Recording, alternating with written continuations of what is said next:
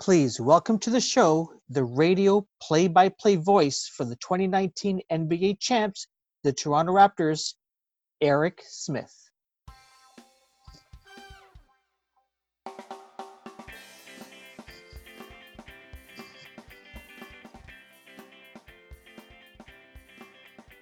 Hey, Kareem. Hi, Eric. How are you? I'm great. How you doing? I'm very well, thank you very much. If we, as Toronto basketball fans, 2018, 2019, um, what a season that we had, a defining year for fans. When 2020, March 2020 comes around, and everyone is saying, can we go back to 2019? Can we fast forward through 2020?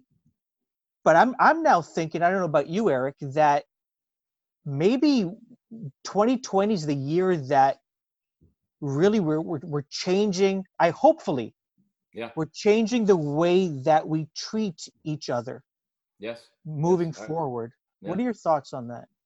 Um, listen. Just to be clear. I'm ready to answer this, and I'm absolutely ready to go. Are we rolling? We're starting? Yeah, yeah, yeah. Um, I think you're bang on. I think that there's no denying it was 12 weeks ago. More than that, obviously, when things started, but it was Yeah. probably 8 or 10 weeks ago where we all were just saying, "Man, can we just hit the reset button? Can 2020 just go away?" I think there were a lot of people, certainly in NBA circles, that were looking to the very beginning of the year when David Stern passed away, and then That's when right. Yeah. Kobe Bryant's death came at the end of January as well. So even just within the NBA community, there were two Yeah. significant stories to start the year. And then all of a sudden we get to the first week, or a little longer than the first week of March. And the NBA to me was perhaps the league that kind of started it all, almost globally. I mean, there were already certain countries, especially overseas, that were starting to Hmm. go into lockdown measures and quarantining and whatnot. But it seems like the world in general, and no doubt North America, didn't truly take notice and didn't truly take drastic steps until the NBA said, "We're done. We're hitting the pause button right now." And I think because of all that, and because of, I'm sure, the fear that all of us had as humans, Hmm. as brothers and sisters and husbands and wives and parents and grandparents and aunts and uncles and everybody, kids, people of all ages, I think we were scared. I think there's still a lot of people that are scared in terms of what's happening in the world, what's going on. When will it go away? If it goes away, will there be a vaccine? Won't there be a vaccine? Who will take it? Who won't take it? How safe am I? Is it okay to go in public? Should I wear a mask? Shouldn't I wear a mask? I mean, the questions go on and on and on. And I think it can weigh on people. And I think that's probably the reason why a lot of folks were just saying, hit the pause button.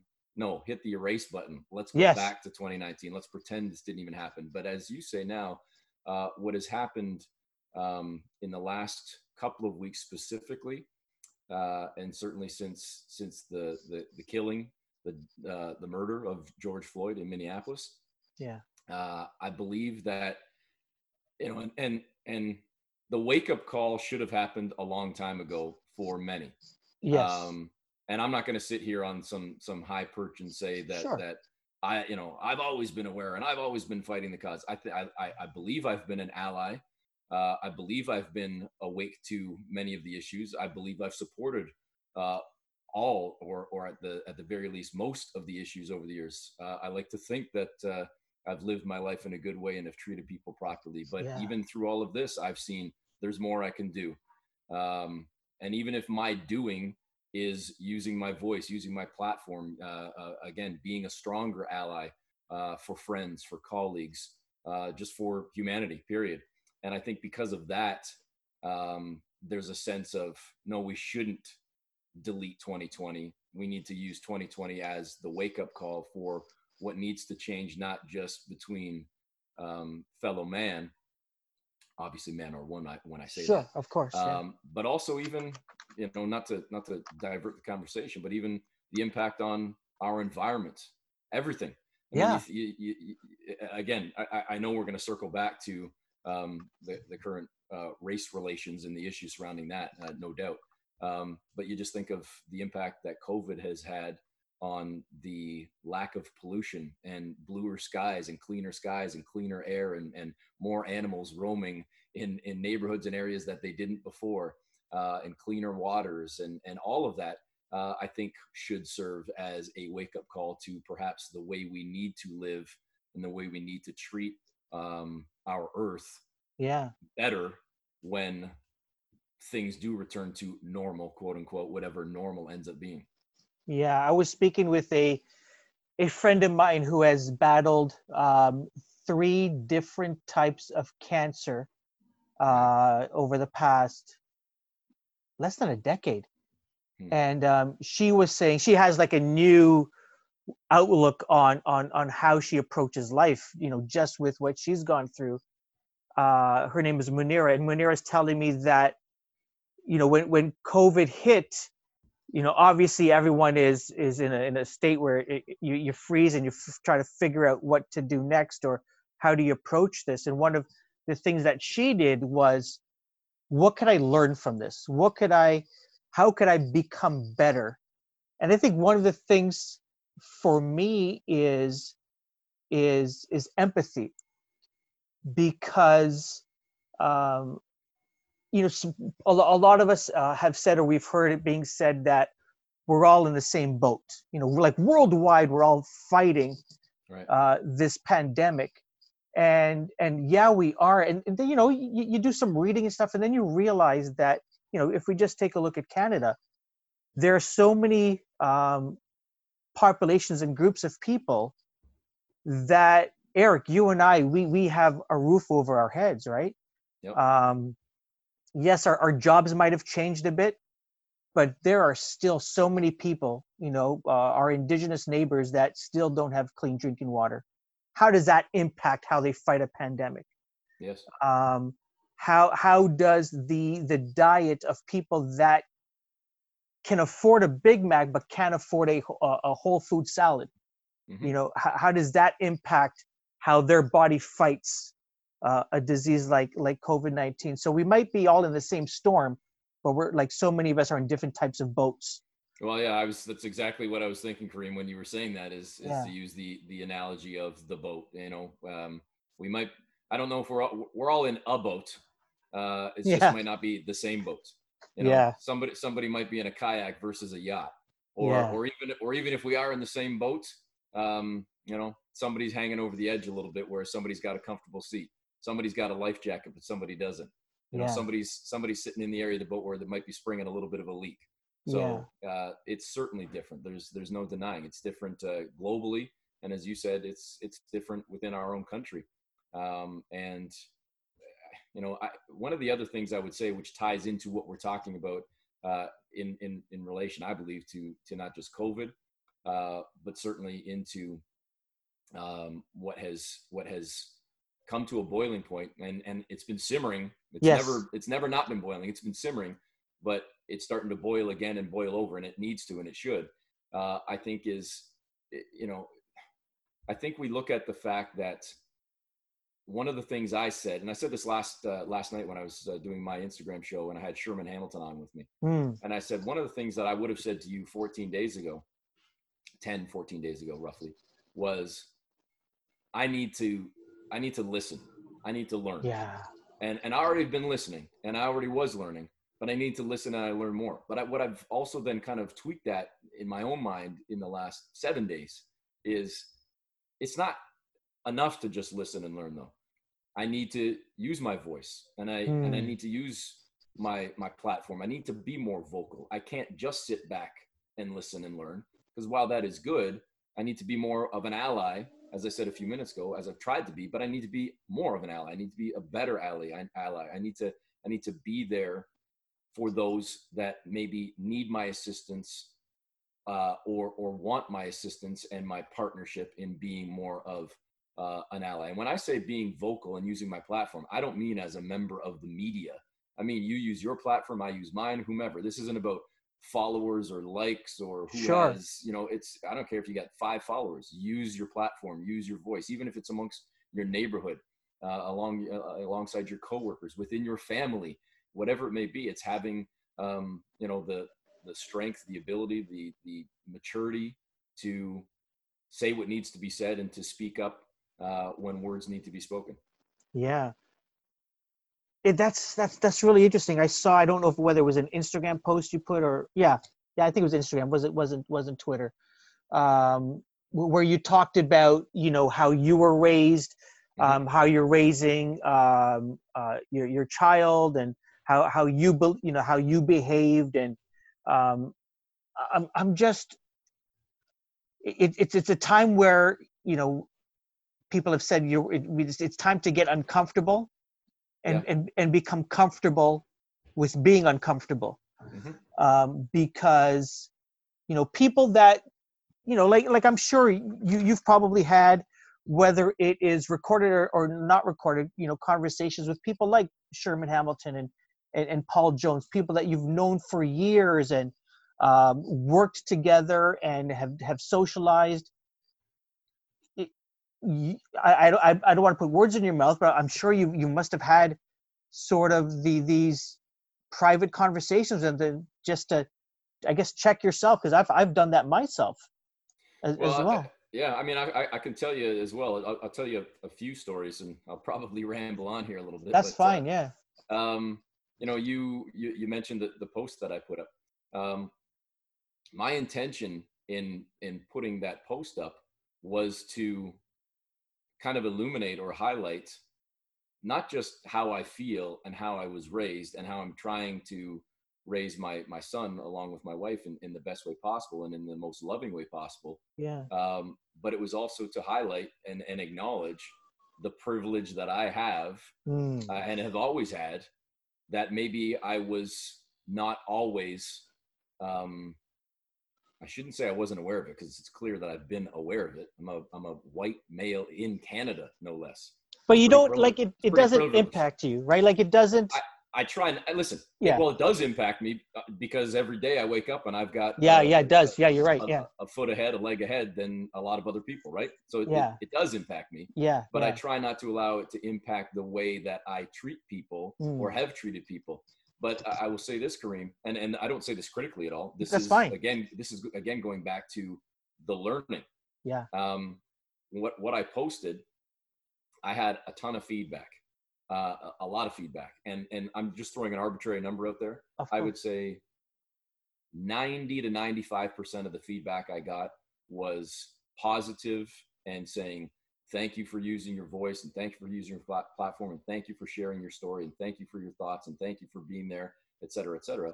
But there were some that wrote me back, uh, and when I think about who responded, and there's a couple of people that I know very well that reached out either publicly or privately.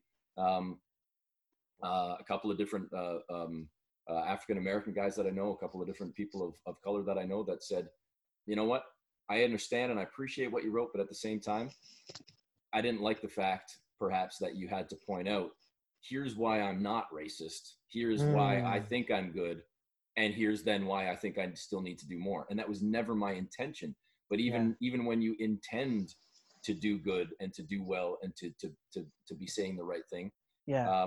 some people may not interpret it that way, or they may read your words a different way, which then leads to a conversation, comfortable or uncomfortable. And that to me ultimately is a good thing, that the conversation then happens. Interesting. Because again, and one of the people that wrote me said, you could have or should have started with, I support Black Lives Matter. I will be there as a friend, as an ally, as a supporter, as a partner, and then tell your story, as opposed to, here's my story of how I was brought up, and here's my story of what I've done, and here's what's impacted my life, and here's why I don't think that I am racist, or why I think I'm Sure. open. And oh yeah, by the way, I support Black Lives. And again, it was never the intention to do that. In Yeah. fact, what I wrote, and part of the main piece that I wrote, surrounded or was focused on the fact that from a very young age and to this day, the best friend in my life, the man that is in my will as the primary caregiver for my son if my wife and I were to die, the man that was the best man at my wedding, the guy that's been my best friend for over 35 years, is Indian. And he and I have grown up since 8-10 years old being best friends, and him being welcomed into my home with open arms, and it was never a question. And my parents joking, as I wrote about, joking about him being their third son. And I was like a third son to his parents as well. And I just visited with his parents, a little social distance visit on their front lawn about 4 weeks ago. I just happened to be in their neighborhood. I stopped in. My friend wasn't with me. I just stopped in to see Mr. and Mrs. Parapali, and hung out on their front lawn. And I joked back in the day about anytime Mrs. Parapali would offer a cookie, I was always made sure, is this a chocolate chip cookie? Or is this some sort of one of those Indian cookies? Because I don't like those Indian cookies very much. Like just things like that, and playing tennis together with my buddy, and basketball, and just everything. Being there for each other over the years, and confiding in him probably more than I confide in anybody in my life, outside of maybe my wife. He's the one I go to more than parents, brother, any other friend, any other relatives, etc. He's the guy that I know I've got his back, he's got mine. And when I wrote what I wrote, I sent it to him first, and I said, "Tell me what you think as an Indian man, as he was born in Canada, but his parents were born in India and came here in their late teens, early 20s." And I said, "Tell me what you think, and is this worth posting? Is this worthy? Because I want to make sure I'm saying the right things in the right way." I also sent what I wrote to Paul Jones, who I've been friends with and broadcast partners with for over 20 years. And I sent it to him, and I said, "Give me your feedback, pro or con. Tell me what you think, and be constructive, be critical if need be, because I want to make sure that this is articulated properly and that the message is being put out properly, because these are words that I feel, that I believe, but I want to make sure it's going to be conveyed in the best light possible, because I'm being honest here. I'm putting myself out there as I should." Both of them wrote back and said, "Absolutely. This is great. Please do it. Please use your voice. Please help us as people of color. Please go ahead and do it." So I did it. And even in having them, and listen, that's not to say that just because two people of color say it's great, that means everyone.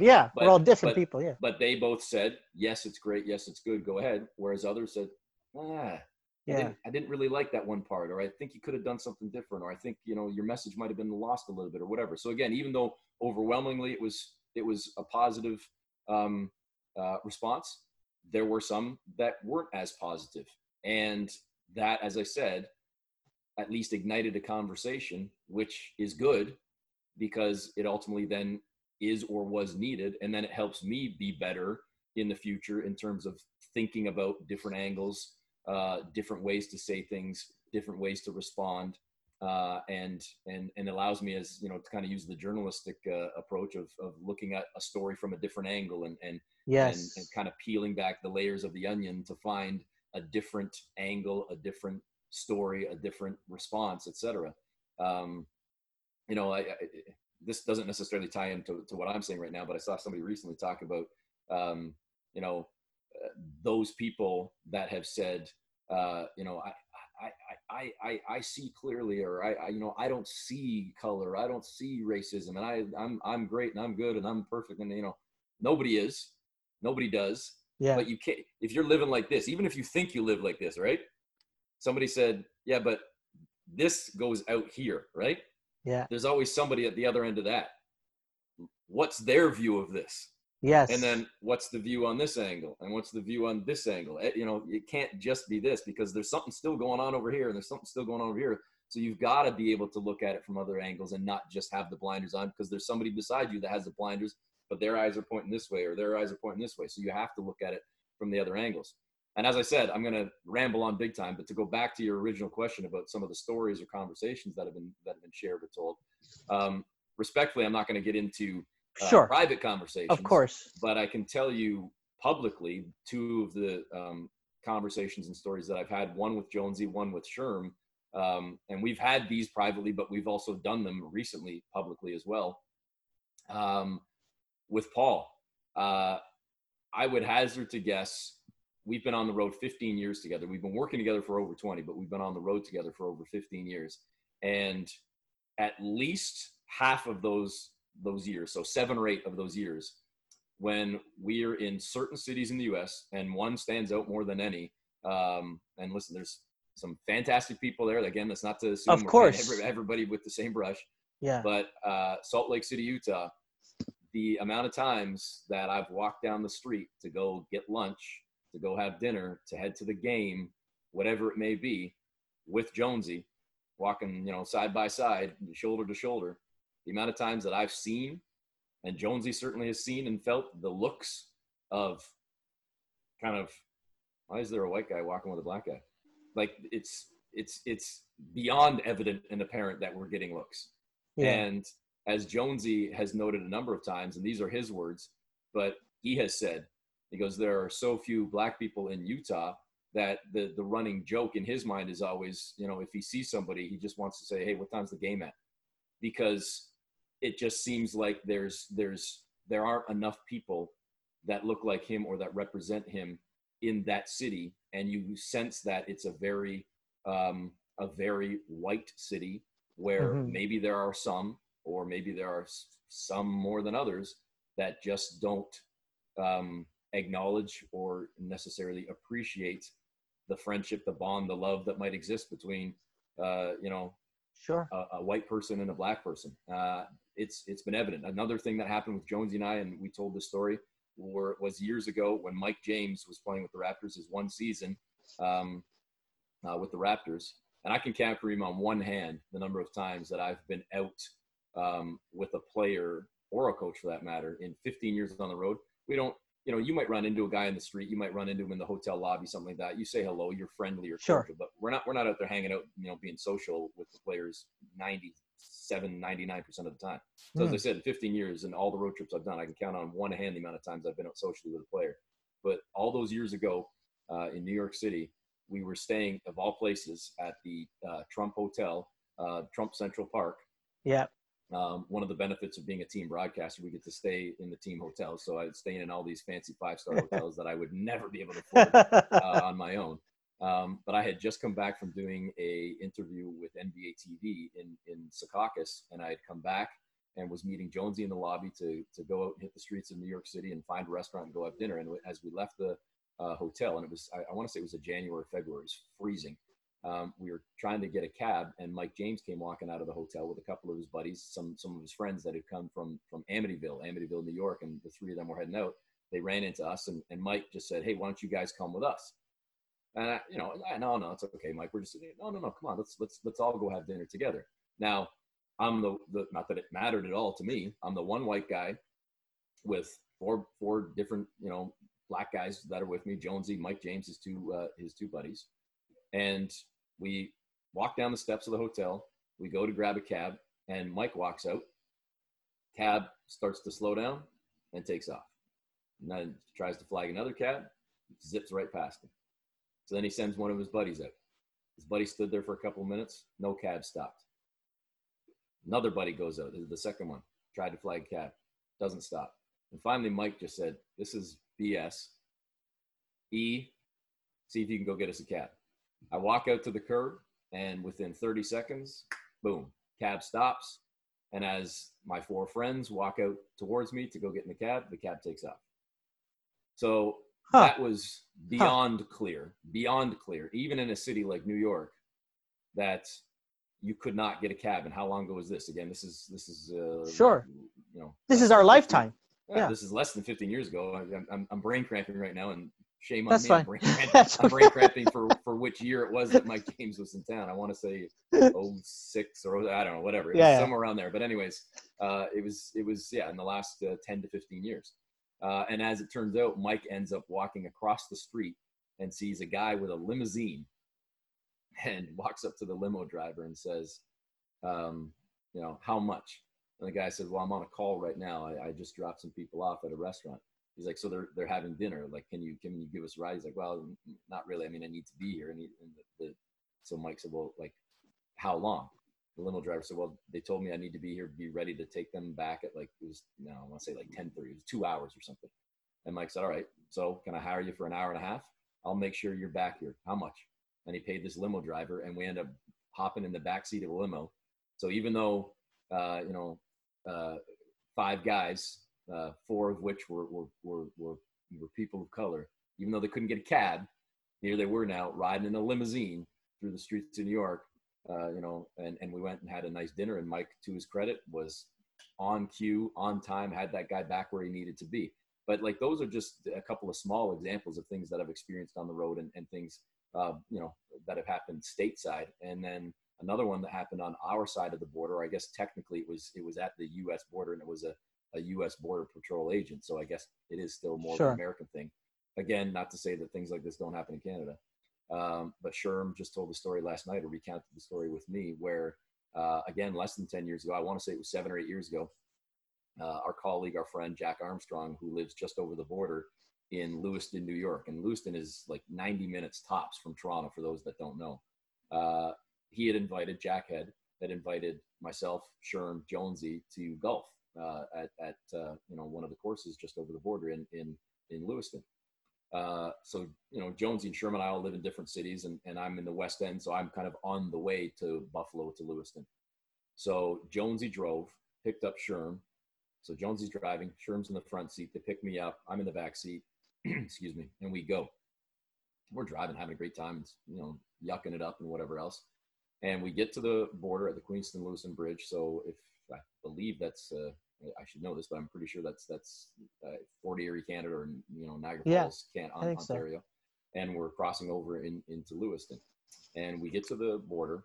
Again, Jonesy's driving, Sherm's in the front seat, I'm in the back. We're asked for our identification, and we all, Jonesy grabs the three of Sherm's passport, my passport, his.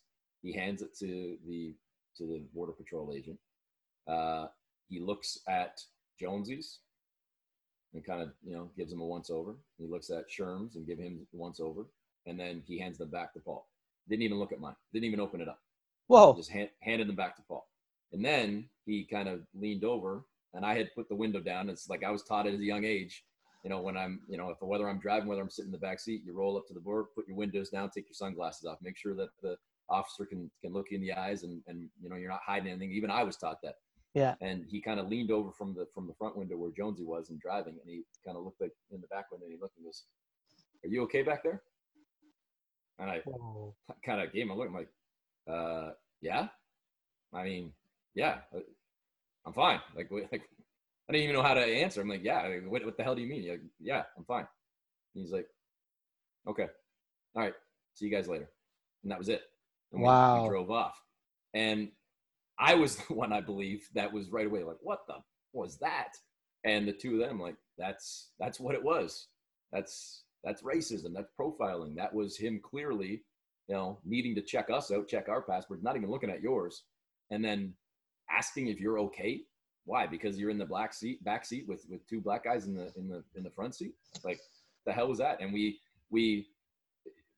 had probably we definitely had some anger in the conversation, but it turned somewhat to jest even on their part, because they just couldn't, they couldn't believe that it happened again. Not that it happened, but that it happened again. And as Sherm said to me, and I hope I'm articulating it properly, it didn't. He said it to me. He goes, "It didn't really happen to you. It happened around you." He goes, "It happened to us. You just were part of it, but it didn't really happen to you because of," again, and Sherm's my brother, my friend. Yeah, of course. I don't take this critically at all. He's right. Nothing really happened to me. I just sat there, and a guy asked me a question.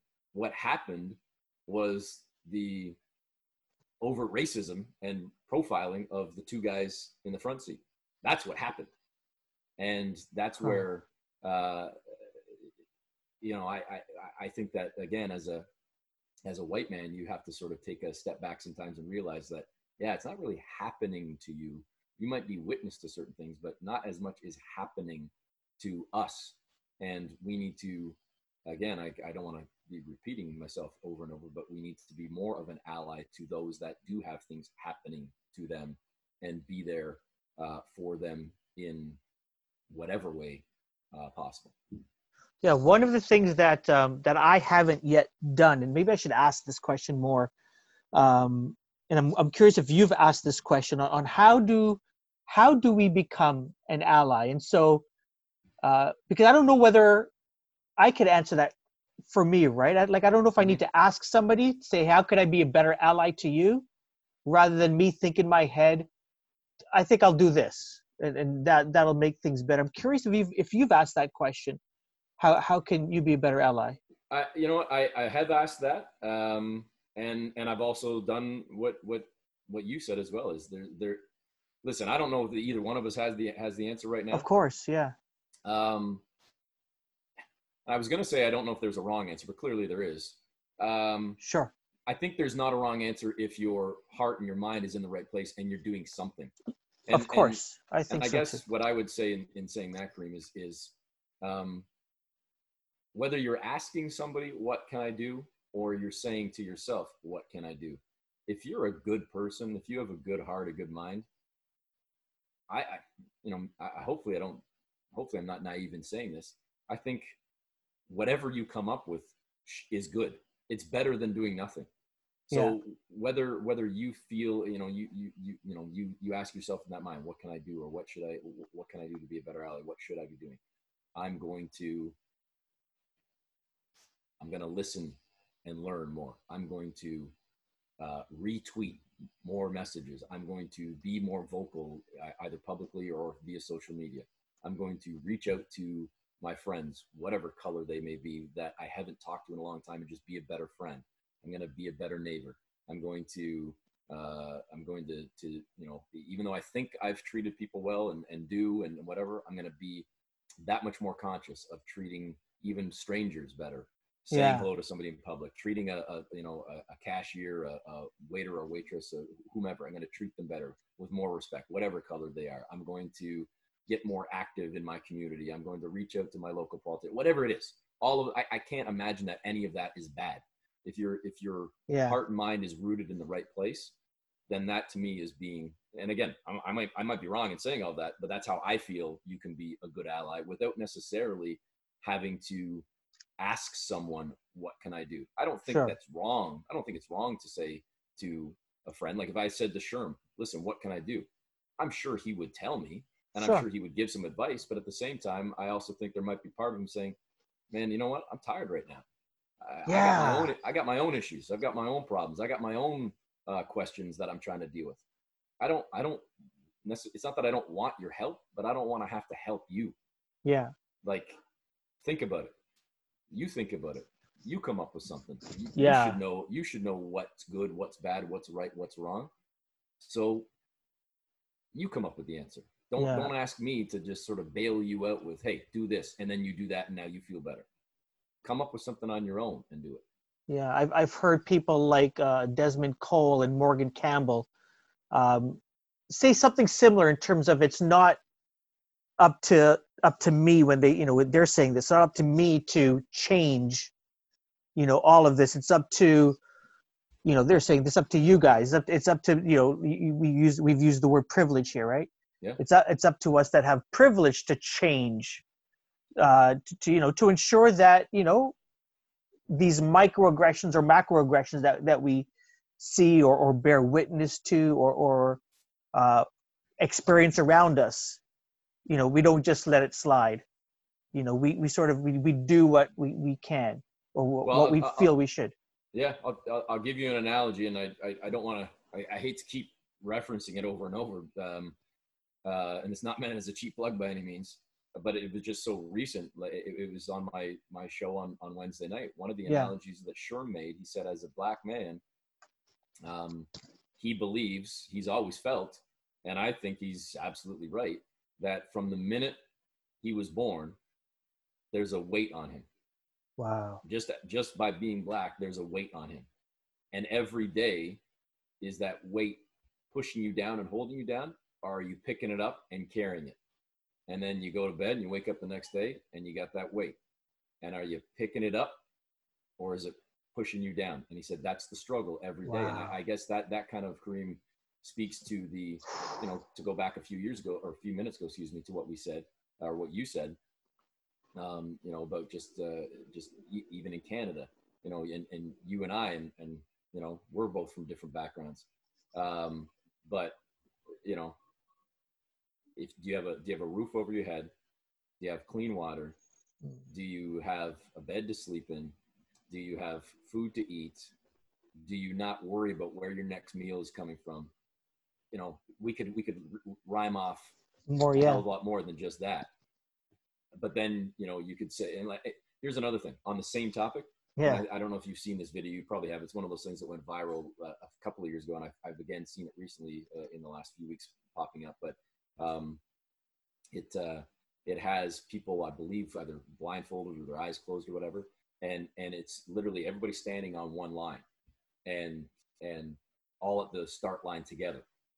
And it's, have you ever worried about where your next meal was going to come from? Have you ever worried if you had clean water? Have you ever worried about being pulled over by the police? Have you ever worried about being, racially profiled? Have you ever worried about not being able to pay your bills? Have you ever worried about, and boom, boom, boom, boom, boom, listing off, 5, 10 different things. And, um, uh, I just screwed up the analogy a little bit. I think it Sure. was, have you never worried about, not have Yeah. you ever, have you Yeah. never? And every time you answer yes, like, I've never worried about that, take a step forward. No, I've never worried about have a roof over my head, take a step forward. No, I've never worried about food, take a step forward. And then never worried about profiling, never worried about the color of my skin, never worried about being profiled by the police, step, step, step, step, step. And then you look back and there's a whole ton of white people that are 5, 10, 15 steps ahead of, you know, however many black people or people of color that might be standing back on the line behind. Yeah. And there's your advantage right there. There's your privilege. Now we're running a 100-meter race and you're 200 meters ahead. Now we're running a 50-yard dash and you're 20 yards ahead. How fair is that? That's life right there. The analogy on life. And I guess that's where, that's where, again, I say this as a white man, that's where we need to be more aware of that every single day and how that applies to whatever job it may be and just life in general. I've never, when I've been pulled over by the police, and unfortunately it's been a few times for having a lead foot. Yeah. I've been nervous because I'm nervous about how much the ticket's going to be and if it might be demerit points and how that might impact my insurance and thus how much money that will ultimately cost me. But I've never been worried about my life. Yeah. I've been conscious of being respectful to the officer and recognizing their position of power and who they are and what they stand for. But I've never been worried that I have to keep my hands at 10 and 2 and not reach for something and watch every single word I say so that it's not misconstrued or I'm not considered antagonistic or they're not trying to antagonize or come at me to put words in my mouth or to get me in a bad light. It's never happened. In fact, I told another story to both Sherm and Jonesy that I know I've told them personally as well. I had an incident that the worst of my life, at least in terms of police interaction, was back in college when I was driving down the Gardner and was going faster than I should have. Sure. And had 3 guys in the car with me that were not just drunk, they were beyond obliterated. This is back in college. They were completely plastered. And there's no doubt the car reeked of alcohol. But I'm not a really religious guy, but hand on a Bible for what that's worth. I had not had a drop of alcohol in me. I was the designated driver that night, and I was always serious about that. That wasn't anything I was screwing around with. But I got pulled over by the police. The officer came over, and the minute I rolled the window down, I'm telling you, I know the car reeked. These guys were gone. And have you had anything to drink? Nope. Really? No, I haven't. I'm the designated driver. Well, you're going pretty fast. Well, I apologize. Said, you mind stepping out of the car? Okay. And I'm 21, I think, ish at the time, somewhere in there, 20, 21 years old. Stepped out of the car, had to walk the line, had to do the whole, finger in the nose and whatever else. And then for whatever reason, she still wasn't satisfied. Wow. Come with me. So come with me. But I wasn't cuffed or I wasn't dragged or whatever. I literally walked with her over to her car, get in the back seat, get in the cruiser. I've never been in a police cruiser in my life. Like, the hell? So I get in the back seat, doors are locked. She hands me the tube and says, I need to do breathalyzer test. I'm like, oh my God. Like, all right. So take the tube and I'm freaking out still, even though I haven't had a drop of alcohol, because I'm thinking now conspiracy theories. This thing's going to blow. And they're going to lie and it's going to say that I did. And oh my God, I'm going to be arrested or something. Like, let alone the fact that I'm in the backseat of a cruiser. Like, this has never happened before. And I blow into the tube, and it registers, or it didn't register the first time. It just had like lines across it. And she says, "You're gonna have to do it again." My heart's like pounding through my chest here, and she hands me another tube, and I breathe, breathe, breathe, breathe, breathe. I don't know if you've ever had to do one, but breathe, breathe, breathe, breathe, breathe, and then all of a sudden it comes up 0, 0, 0, 0, 0, 0, 0, like zeros across the board, because I wasn't lying. I hadn't had a drop. And she looked at me. She's like, "You're telling the truth." I said, "Yeah. I mean, I don't know what else to say. Yeah, I was. I have not drank. I was our designated driver."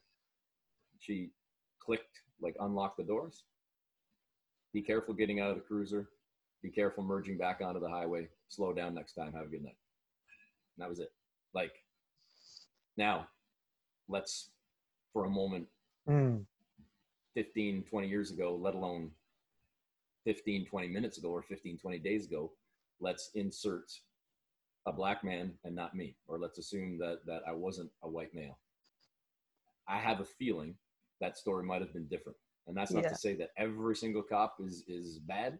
Maybe it wouldn't have been different, but I think there's certainly a greater likelihood, a greater chance that story might have been different had I not been white. And I will admit that even at the time, that's not something that crossed my mind or that I thought about. But in the years since, and certainly now, when you look back at it, it's something that is blatantly obvious, the privilege that existed in that moment for me. Wow. Yes, I've had to do the breathalyzer literally the weekend as the whole province was shutting down. It was my son's birthday on the 13th of March, which I believe was a Friday. And we had all gone to him and friends. Restaurants were still open, so we went to Boston Pizza on Young Shepherd area in Toronto. And driving back, getting back on the highway to go on the 401 back into Scarborough, just under the bridge, got stopped. And so I was excited to do the breathalyzer. I said, "I've never done this before." And I don't drink, so I didn't have a care in the world. But I had a light broken in front. So they're going to give me a ticket. And they said, your light's like, "Oh yeah, that just went. I'm going to get it fixed later." And my son's in the back going, "You're lying, Dad." And then he's calling me out. And then as we're, "Okay, you're good. Thank you very much. Make sure you get the light taken care of." And as I'm pulling out, I run over one of the pylons. Oh man! And I'm like, "Oh no, please don't." So that was that. But when you look back on it, I don't have a care in the world. If a cop, I've gotten into arguments about cops stopping me, because I don't have that fear. Right. And that's I see that now as a privilege that I had, because I've spoken to people on this podcast and they go, "Hey, I'll stay at home during coronavirus if that means I'm going to be safer, and not just because interaction with just people to get COVID-19, but if I can stay home, that means there's less interaction with the police, and that's safer." And so I understand that. It's interesting, the things that we take for granted. And well, I'll tell you the other thing quickly to kind of piggyback on your comments is that, I'm one of those people. I haven't been in a store in 3 months. We've done grocery delivery or pickup for 3 months, but I have not been in a store at all. Curbside pickup for Mother's Day, and even then I've only been to like 4 stores for pickup. It's been delivery, or it's been, hey, keep it locked down in the Smith household and then our 4 walls and the backyard, and I'll go for walks around the neighborhood, but I'm not out mingling in the public. But that wouldn't even cross my mind to stay home because of trying to limit my interaction potentially with police. That's never in my mind. Crazy. Crossed my mind. And it also, again, I keep referencing just because of the recency of the conversation, but a guy like Sherm, who was born and raised in Malton, Ontario. I lived in Malton / Etobicoke, right at Humber College at Highway 27 in Finch. That was my neighborhood for 6 years, 3 years in college and 3 years after college. I stayed there before I ultimately ended up moving downtown. And that was my neighborhood. And whether it be going to Woodbine Racetrack, or Woodbine Center, or the Etobicoke General Hospital, the Highway 27 Flea Market, Westwood Arena, all the Yeah. bars and restaurants and the little holes in the wall and whatnot in that area, and the surrounding neighborhoods when I would go for a walk with a dog that I had for a couple years in college, all that. I never once, and I said this to Sherm, how many times do you think I was stopped by the police or had any interaction with the police in my 6 years in the Malton area in Etobicoke? Zero. And my stories or my 6 years certainly sounded a lot different than, and it was longer than 6 years, but the 16 or 18 years that Sherm had. Yeah. And listen, I was in college. I'm walking home at 2 a.m. I'm stumbling home from the campus bar. I'm going out with friends. I'm doing, house parties and whatever else. Not once, zero in 6 years that I had any interaction or issue with the police in that area ever.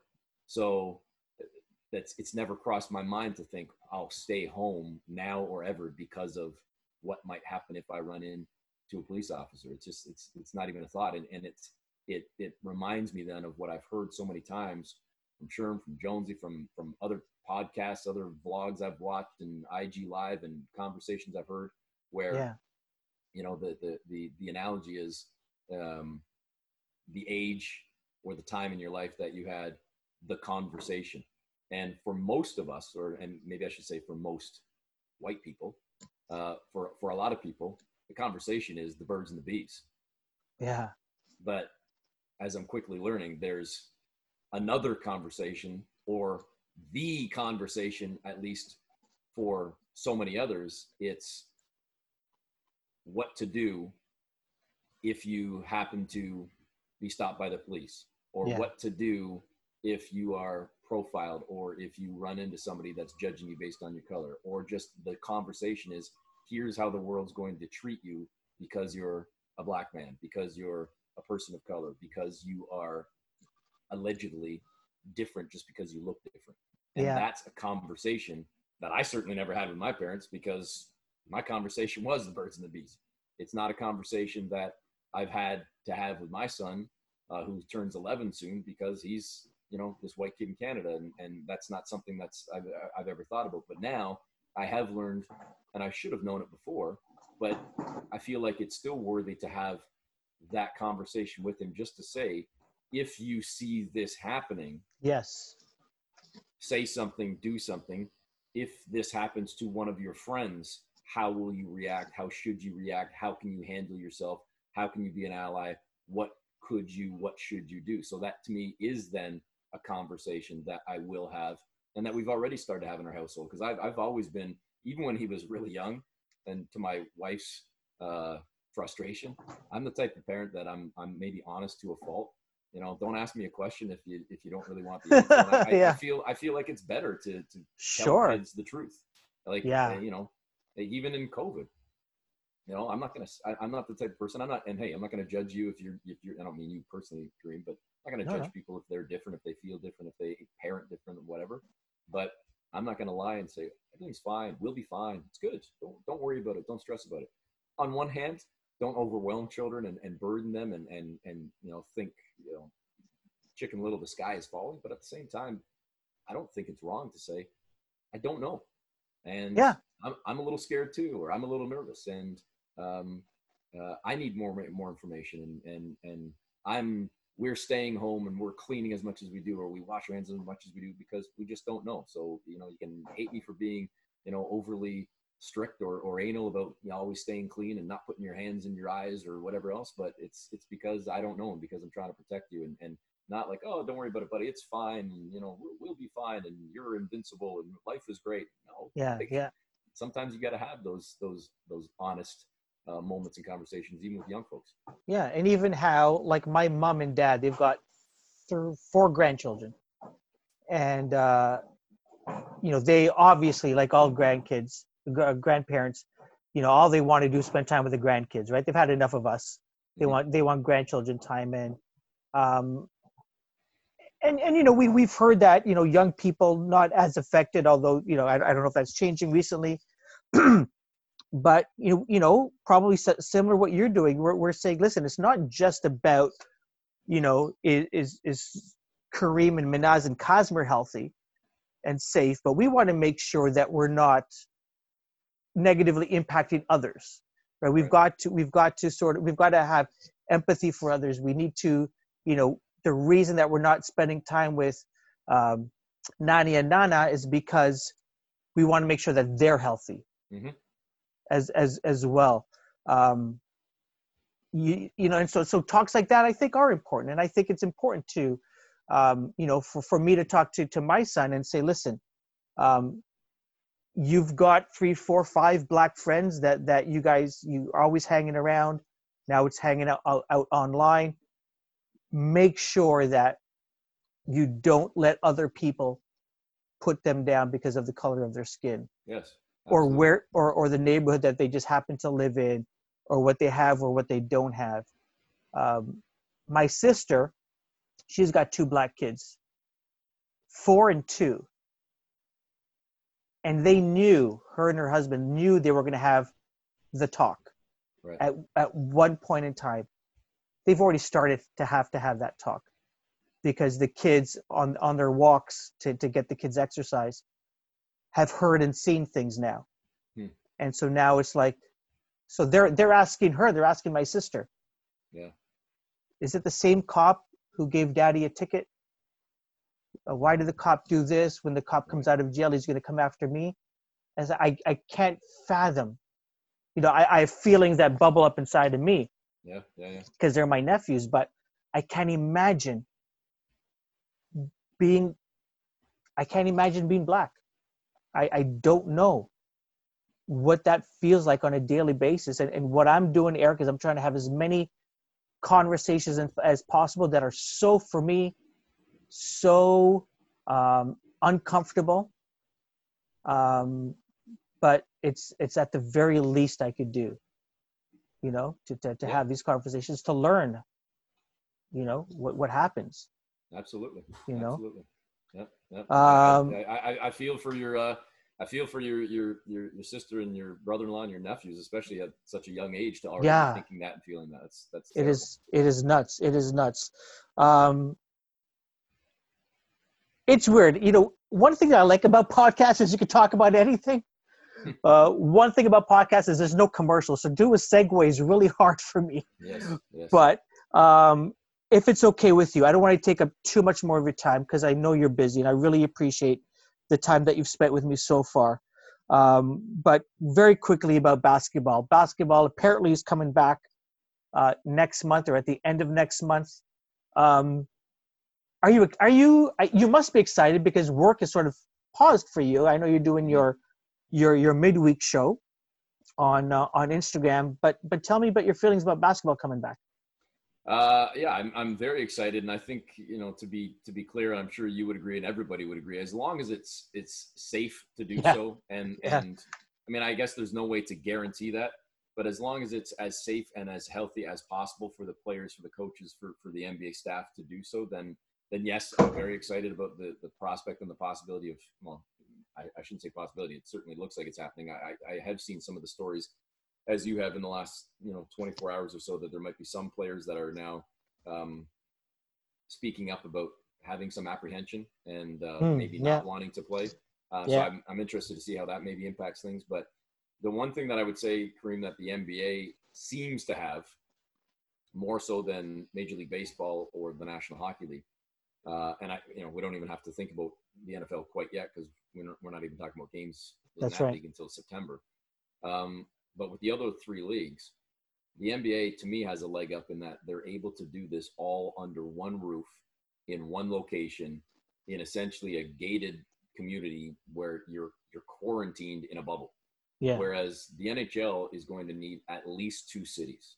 And, with one of the cities I've heard likely being Las Vegas, unless it ultimately comes out that the NHL has one of the hotels in Vegas that they can have essentially exclusive rights to, and that hotel is attached to the arena, I'm not sure how you can say that Vegas is a bubble for the NHL and guys aren't going to be out potentially on the strip or in other hotels, or walk into the CVS to get something from the drugstore or something late at night. Whereas at least in Orlando, you are in literally behind gates, behind the, you know, Mickey's Disney World's gates, and there is a hotel that is right there that is going to house the entire league, every Yeah. team, and you can still say go out and walk, go out and wander, go for a bike ride, go and sit outside and have a bit of a life, because you're going to be in this contained area. And to my understanding, at least, and I might be wrong with this, but my understanding is the area or the section of Disney World that the NBA would be occupying is going to be cut off from the public. Sure. So there won't be interaction with anybody other than those who have been cleared, who have been tested, and who are being tested on a regular basis. Again, I don't know that that can be as strictly applied and as safely applied in the National Hockey League, and certainly in Major League Baseball. You're not going to be playing every single game out of one stadium. You're going to have multiple stadiums, and then that involves multiple cities being hub cities. And same issues, to me at least, applies to what I just said in the NHL. You know, how much can you truly guarantee the safety of the players, the lack of spread? Because I don't know if you saw the story even with the NBA. There has been talk about the NBA may allow a player to leave if he feels that he needs to, wants to, whatever. But if you leave, you're quarantined for 10 days. You're quarantined again. Return. Yeah, I saw that. So yeah, you want to go? Well, hey, if it's because you have to leave because you're sick, you need to go to a hospital or you need medical attention or whatever, that's one thing. But if you leave because you're trying to go visit a friend or you want to go to a store or whatever else, all right, well, you're going to be quarantined for 10 days. You're not going to be able to play for 10 days. So I would imagine nobody's leaving. Yeah. So you've got the safety of that bubble. I think that if you're testing daily, testing regularly, and have the access to and advice from the top medical experts, arguably in the world, I feel like this can be done with, I shouldn't say no exposure, but extremely limited exposure and about as safely as possible. So from that standpoint, I'm excited that they have a chance to come back. I'm excited to call games again, to watch games again. And I honestly don't believe that we will see a major impact, a major negative impact of the lack of fans. I think fans add a ton to a game, but at the same time, if you and I went out to play one-on-one right now, there's no fans, and you're going to be competitive, and you're going to be bringing it your all, and you're going to want to win. And I think it's going to be the same for professional athletes, that as much as it would be better with fans, and it's better to have the boos and the cheers and the energy and the vibes, sure, that competitive, that inner competition just kicks in, whether it's a pickup game. These guys are battling each other. Like, listen, I've been witness to it a few times and been lucky enough to watch it. When they're in practice and scrimmages break out, the trash talking, the competition, the intensity, the edge, there's no fans there. And it's a game that means nothing. It does mean something, though, because it's personal. We've learned that watching the Michael Jordan documentary. Yeah. I mean, think about that. To your point, that the Dream Team practice even that happened over in Barcelona or whatever in the 92 Olympics, and how heated and intense that was between Team Jordan and Team Magic. I mean, it's weekend warriors. Why do pickup leagues exist? Why do rec leagues exist? Because we all want that, not just the health component of competition and of sports, but it's the competition. It's the edge. It's just kind of wanting to win and to have that feeling of victory, I suppose. And I think that kicks in ultimately for the players as well. And listen, there's a lot of teams that play in half-empty arenas that only have a third of fans right now anyways, in some of the lesser markets. There's guys that have certainly played, most of the guys that have played in summer league in Vegas, where there's not, there's hundreds in the stands, not thousands in the stands. Think about games that you've seen, unfortunately, even with, say, like the Canadian national team, where we've been screaming for years, why aren't more people coming out, even in Toronto, to support the Canadian national team, to watch the game, let alone in some other markets or in smaller cities where, international games are drawing flies. So these guys are used to playing in front of little to no people. I don't think that's going to have a major impact. And I think as fans, finally, with something to watch at home, other than Netflix, that's the other thing too. Joking aside, we're at a point now where, if I'm not mistaken, I don't watch a lot of network TV. Most of what I watch is Netflix and sports. Yeah. But most of the major networks, ABC, CBS, Fox, NBC, whatever, most of the shows are done now, right? Like the season finales have happened. That's right. So we're in the summertime now. This is normally when you'd be going outside, sitting on patios, Yeah. going to kids' sporting events, soccer games, baseball games, whatnot, whatever else. Well, now we're home with a bunch of repeats on and no sports. It's like, what the hell are we going to do? What are we going to watch? So this is going to be a huge, I think so. advantage, I think, for folks at home to be able to see this stuff. Yeah. Will you be going there to Orlando, calling live, or will you be in studio here in Toronto? What's the plans? Best answer I can give you right now is I don't know. Okay. My hunch is, and it's a pretty strong hunch, I think that everybody is going to be, home in Toronto or whatever market they're in their respective markets. My understanding, I think, and again, this could change. This might not be even confirmed right now, but my understanding, I think, is that the league will provide a broadcast. They will likely hire however many crews, 2, 3, 4, 5 crews of camera people to shoot the game, to broadcast the game. And then that feed, that satellite feed, will be beamed back to each respective market, so that, the Raptor broadcasters, the Sixers broadcasters, the Celtics, etc., they will all call those games with their own graphics, with their own stats, with their own sponsors and whatnot, on their local affiliate in their respective city. But everybody is provided with the same feed, and you call it off a monitor. And that would be the same thing for the radio broadcasters as well. That's how I think things will go.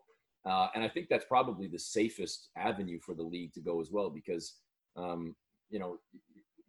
if the number is correct that I've heard, I think it was around 1,600 roughly that they're expecting when you factor in players, coaches, staff, the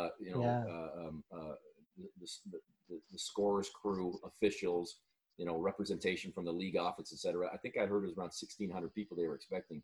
Well, why add another 600 or whatever the hell the number is by saying, sure, play-by-play guys, radio and TV, color analysts, radio and TV, sideline reporters, writers, national writers, local guys, bloggers, everybody, media welcome. Yeah. Why expose all of them potentially to infection, contamination, and more specifically, why expose the players and the That's coaches at this point? So, it on one hand, it stinks because, if it was safe to do so, I would love to go. But at the same time, if it's safer for me, let alone if it's safer for my family and for the players and their families and for the league and for the coaches and everybody else, I don't mind doing whatever's right and whatever's deemed right now. And I will say, selfishly speaking, my experience isn't vast, but I have done broadcasts off a monitor before, going back as far as 2012 and the 2012 Olympic Games in London. I did men's boxing play-by-play television for the Canadian Olympic broadcast on TV. That's when TSN and Sportsnet. Oh, I didn't know that. Joined forces, yeah, and it was the Canadian Olympic Broadcast Consortium. And that's right. If you watch men's boxing, I was doing play-by-play with Russ Amber as my analyst, and we called it from Toronto off a. We sat in a tiny little studio and had a 50-inch screen in front of us, and we were provided a feed, and we did the play-by-play off the monitors. And there were a lot of the sports. I thought you guys were there. Yeah, no, we weren't. There's a lot of, because of the cost that's involved of sending. Of course. You figure how many sports are in the Olympic Games, and you need not just a play-by-play person and a color analyst, but you would need at least a producer, a director, probably a statistician, a graphics person. Like the amount of people that go into one broadcast, if you're doing it live and in person, to send all of those people, to have all of the equipment, to have all of the space, let alone then the cost for per diem, hotel rooms, flights, any other additional expenses. I mean, it would be in the millions upon millions of dollars. And just from a cost perspective, it's far more affordable to do it remotely, off a monitor. And that's something that I hope is not the norm for pro sports when it's safe and when things are normal again. But in the meantime, right now, in the interim, it's something that I think is the safest and the healthiest option for everybody. Now, again, that might change. Maybe certain people are allowed to go. Maybe certain broadcasts are allowed to go. But I feel like in my gut, that's the route we're taking in terms of doing the calling the games off the monitors. Perfect. Eric, I could probably talk to you for another 2 hours about basketball and stuff, but I know this isn't what we had planned to talk about a couple of weeks ago, but I really appreciated this conversation. Thank you so much. Thanks for having me. I appreciate it, Kareem. Be well.